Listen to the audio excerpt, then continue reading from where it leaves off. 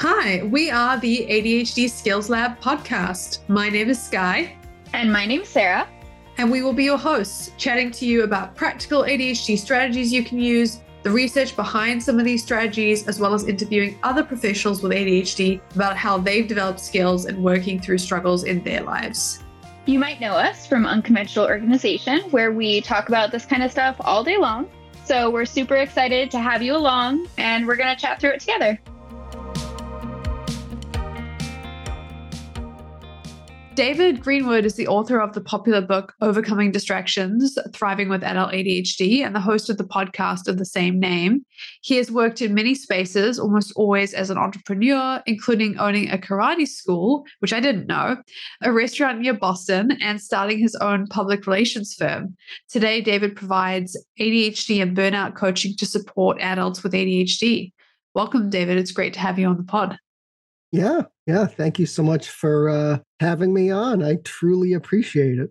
Yeah, no problem at all. And just, for those of you who don't know, I've been on David's podcast as well, an excellent one. So it's really great to have you. And you were a great resource. So I thank you for your advice and wisdom and everything else. Yeah, no worries at all. So why don't we start just by talking about where you're based in the world? Because we obviously have a lot of people from different spaces. I'm just outside of Boston, Massachusetts, born and bred here. I only moved maybe 20 miles from where I was born, so I've pretty much stuck it out here my entire life. And what about your ADHD diagnosis story? You know, I've talked a little bit with people about their ADHD, and a lot of times it's a late diagnosis, but it sounds like for you that wasn't the case. You know, I have to admit, given that I am a child of the 60s, I don't actually recall the actual diagnosis. I could go on for longer than we have here about all the things that I did as a kid that were probably massive red flags. And honestly, I think a lot of us in this space know that probably the diagnosis or the process was probably very much different 20, 30, 40 plus years ago. So yeah, but I was a Ritalin kid. But I don't really, I'm sure I had some official diagnosis, but it's been so long. Yeah, definitely. So when was the first time the idea of ADHD really entered your consciousness? Was it when you were younger as well? Or was that something you were on Ritalin, you didn't really know like the reasons for it or anything like that? Yeah, I can't say that I really probably had any type of self-awareness when I was a child. I mean, I write about it right in the beginning of Overcoming Distractions, where I tired my mother out. And there was a point where I was sick for about a week and she wouldn't let me go out. That was when your parents wouldn't let you even go outside on the front lawn or anything. And she would take my temperature every day. And then finally one day she took my temperature and it was normal. And she said, you can go out. So I just went berserk and I ran for the front door, and it was all glass, one of those, what they call storm doors here. And I didn't hit the handle, and I went right through the glass and down the stairs. There were stairs as well. Yep, and into the front yard, and there were Band-Aids all over me. And I think that was probably one of those points where they decided that they probably needed to see the doctor and see what the hell was wrong with me. So yeah, it could have happened to anybody. Yeah, but you know what? I'm your typical boy with ADHD, hyper in class, not very good grades. High school was a complete train wreck for me. I remember not even remembering where I had to go to a next class. I was just completely in the fog. Somehow I clawed my way out of high school, but it wasn't a great experience for me. Yeah, and I think a lot of people can relate to that for sure. So with all of this, what made you decide to write Overcoming Distractions? You know, that's such an interesting shift. I mean, a book is no joke in terms of the amount of effort and insight it takes. Well, I had been self-employed in a couple capacities, off and on. And I was at a frustrating point. This is also why I wrote the second book, Overcoming Burnout, because I was in the marketing and public relations industry. And, you know, I think if anybody knows, 10 plus years ago when social media was invented, marketing and PR just fundamentally changed, So these people in that industry, and I was part of that. And I think I honestly wrote it out of frustration because I did understand my ADHD a lot better at that point.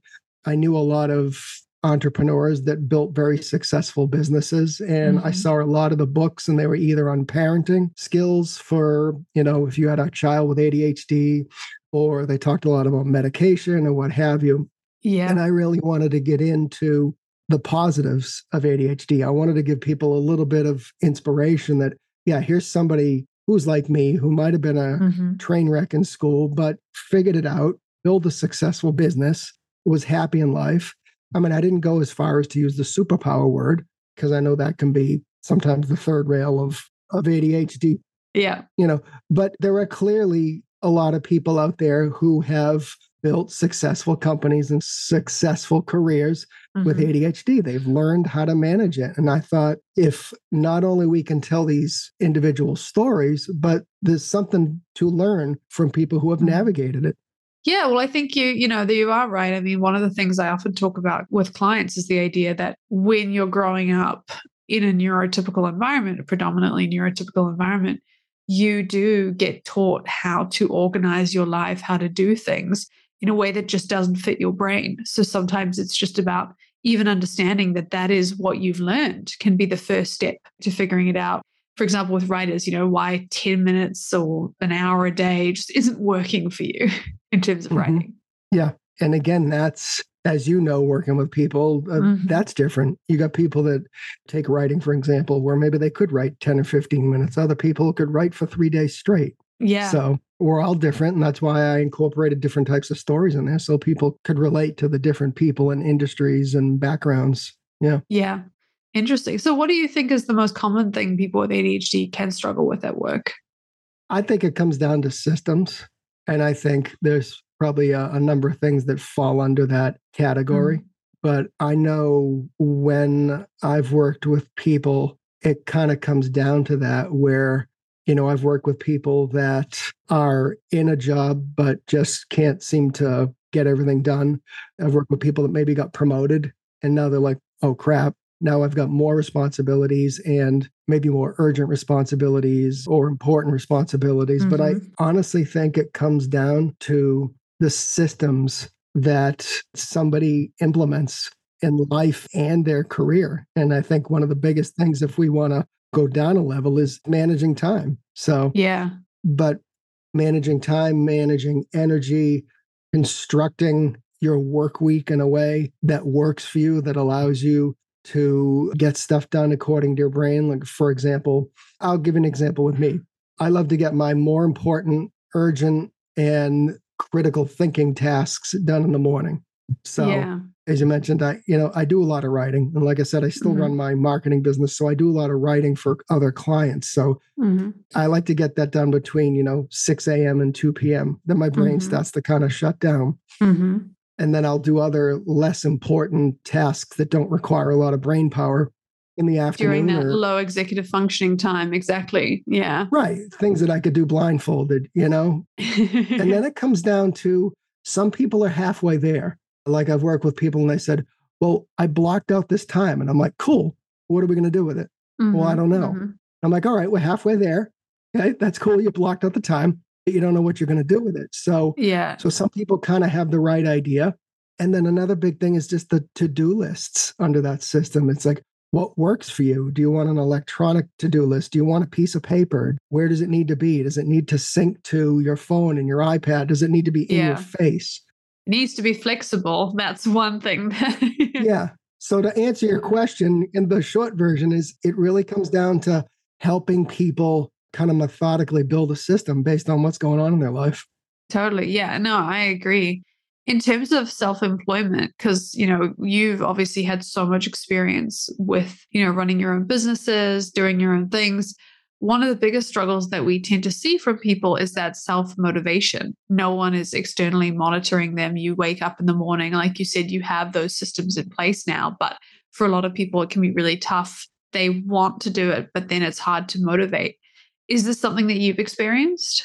Yeah. And I think Mark Cuban, who is on Shark Tank, I don't know if you guys get Shark Tank over there. Yeah. So he said one thing is, you don't have a business unless you have a repeatable, duplicatable system. And there's that word again. But I think that is important if you're self-employed, you're running a small business, that you do have to, you can't just walk into your office and go, okay, what am I going to do?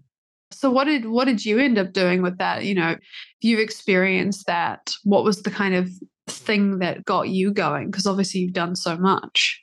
It's taking a longer term look at my calendar and trying to plan more than a week. And I try to revisit my calendar at least once a month because things change all the time. I got a kid in school. I have an aging parent.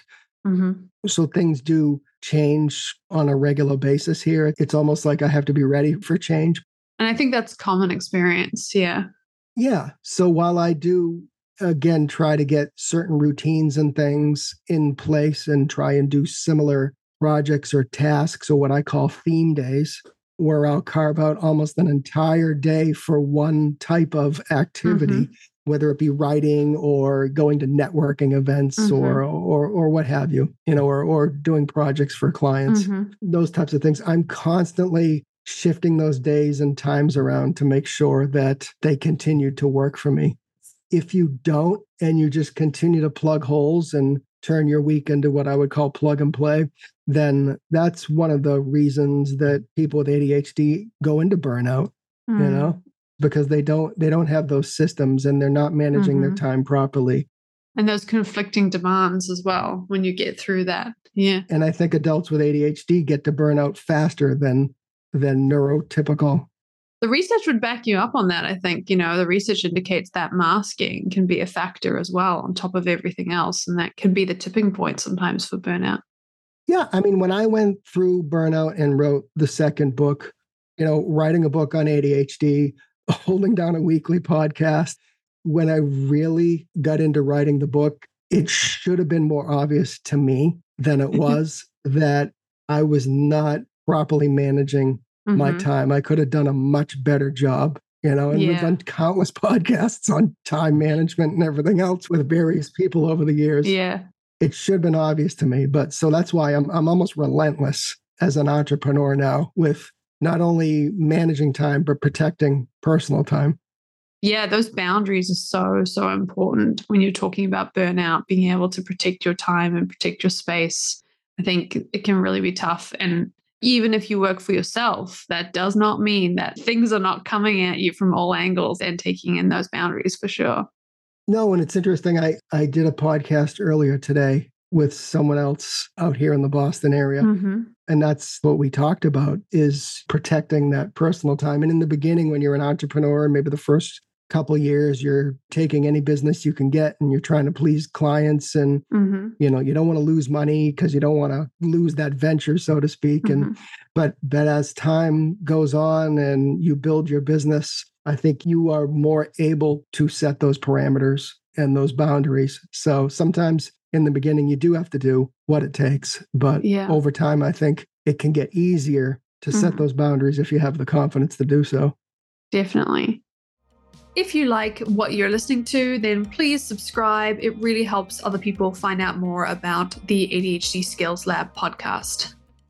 Do you have any advice for other people who might want to work for themselves, but they are worried about how that's going to, work with their executive functioning struggles? I think they should work with a coach or at least a mentor. And I think more specifically, if you are starting a business, maybe find somebody that has business experience, that might have done some of the things you want to do or has that experience, because then they can kind of relate to maybe some of the things you're trying to achieve in your business, and some of, like, again, going back to that word, systems and routines and different things you can learn from maybe their mistakes. But I think it's a good blend if you're working with, an ADHD coach or a mentor. I think that's an important step in the beginning if people can afford it. Otherwise, you're going to kind of muddle your way through launching a business without fixing your habits and your executive function struggles and what have you. Yeah, I got a business mentor right from the beginning, and it was hugely, hugely impactful. I think having somebody who can just help you break things down and make them seem normal and less intimidating so that you don't have that self-criticism, perfectionism, and everything else adding to that executive functioning struggle. Yeah, 100%. I definitely agree with you. Right. And I made mistakes in the beginning, like, going back to making sure I wanted clients to be happy and everything else. That whole people pleasing came into play. Like I had clients out 60, 90 days. These are big companies. I would just send another follow-up the following month, just trying to not rock the boat, so to speak. And then finally it would get to like 90 days and some of these clients were on retainer and I'd be like, hey, can you pay up? And they're like, oh, we're sorry, whatever. And then my response would always be like, oh, no worries. Don't worry about it, Yeah. And I'm like, no, that's wrong. And now you're spending a lot of extra time following and chasing those emails as well. Time that you didn't necessarily plan to. Yeah.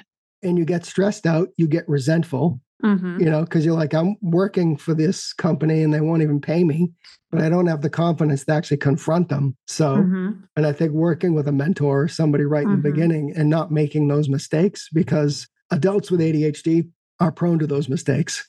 Yeah, I totally agree. If anybody's listening and they have made those mistakes, I just want to say it's all good. We've all done it. That's not what we're saying. Yeah. Well, exactly. Yeah. Don't take us the wrong way. We're trying to help you not make those mistakes, but we do make them. Okay. And like you said, if you've made them, fine. Water under the bridge. Let's fix them. Yeah. No, 100%. Yeah. Awesome. Well, I just have some ADHD quick questions to end it. Just some questions that I ask everyone. Tell us about one professional achievement that you are the most proud of. I think working with Special Olympics, but being able to take my experience on the national and international level. I mean, I was hired as the PR director here in Massachusetts, but I quickly started to get tapped into national projects. I worked on some world games. I worked on world games that were hosted here in the US. I helped out with the world games in China. And then one of the, I guess, pinnacles, and it sounds a weird way, but when the founder of Special Olympics passed away, Eunice Kennedy Shriver, I helped manage all the media here in Massachusetts because the Kennedys are from Cape Cod here, from Massachusetts. And as you can imagine, it was an international media event. And I basically spent a week managing local, national, sometimes international media. So from a kid who was scooping ice cream to being able to work on a project like that, I think I hold that as one of my accomplishments because I never went to school for PR. No, that's so cool. Yeah, definitely. And conversely, is there a professional failure that you've been embarrassed by in the past? How did you deal with that? Because a lot of us, have those experiences as well. I think there's probably several. I'm not sure I could put my finger on one, but I think as entrepreneurs, we try and launch new projects or enter other areas of business. And maybe we didn't totally prep ourselves completely, or the idea just for some reason didn't work. So I'm not sure I've been embarrassed by anything, but I've learned to just walk away. If I think I did something that was wrong in the planning process or I missed something, we might give it another shot. But if something just crashed and burned, I'm totally cool walking away. Yeah. And I think that's a good skill. That's a good skill to learn on top of everything else, is being able to do that, because that self-regulation piece is so huge with ADHD, being able to regulate from those, up times, but also those times when things go wrong, being able to be like, okay, I'm going to do these things. I'm going to get back into it. Yeah. So that's really good to know. Yeah. I don't think I've ever hid under the covers, for 2 weeks because I screwed up some project or anything. Yeah. I'm just not, you just got to get up and figure out your next move. And I think that's a quality of people with ADHD. Yeah. That movement. Yeah. We're good at just kind of saying, all right, whatever, move on. What's next? Yeah. Yeah, exactly. Speaking of what's next, if you had an ADHD life motto, you don't have to pick just one, but if you had one, what would it be? Be in charge. Don't let your ADHD run you. Don't let things going on in your life control you. Be in charge. Be in charge of your ADHD. Own it. As my friend Jeff Copper, another ADHD coach, says, own your ADHD. Make sure you have self-awareness, but own the other things going on in your life. Like I mentioned, I have an aging parent and I drive him to a fair amount of medical appointments.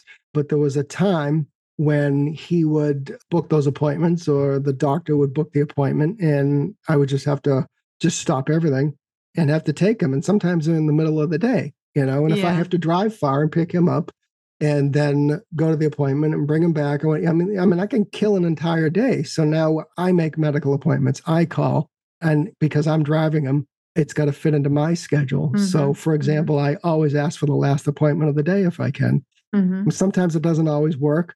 But that's one of many examples of being in charge and not letting, to the extent you can, the circumstances in life destroy days and weeks on end because you're responding to everything. So my motto would be in charge. Take charge as much as you can. Yeah, no, that's awesome. Great. Well, thank you so much, David, for taking the time to share your story and your ADHD skills with us today. Where can people find out more about you and the awesome things that you do? Yeah, it's just overcomingdistractions.com. They can find the 2 books there, Overcoming Distractions. You can find Overcoming Burnout. So if people are listening to this and they're getting to the point where they are feeling burned out, they can read. The book is not ADHD specific, but I think people can relate to the advice and the stories that are in that book. I've got a couple courses on there. One is a time management course. One is ADHD in the workplace. And the third one is just diagnosed with ADHD. And I approached that like what I have done 40 plus years ago, had I known.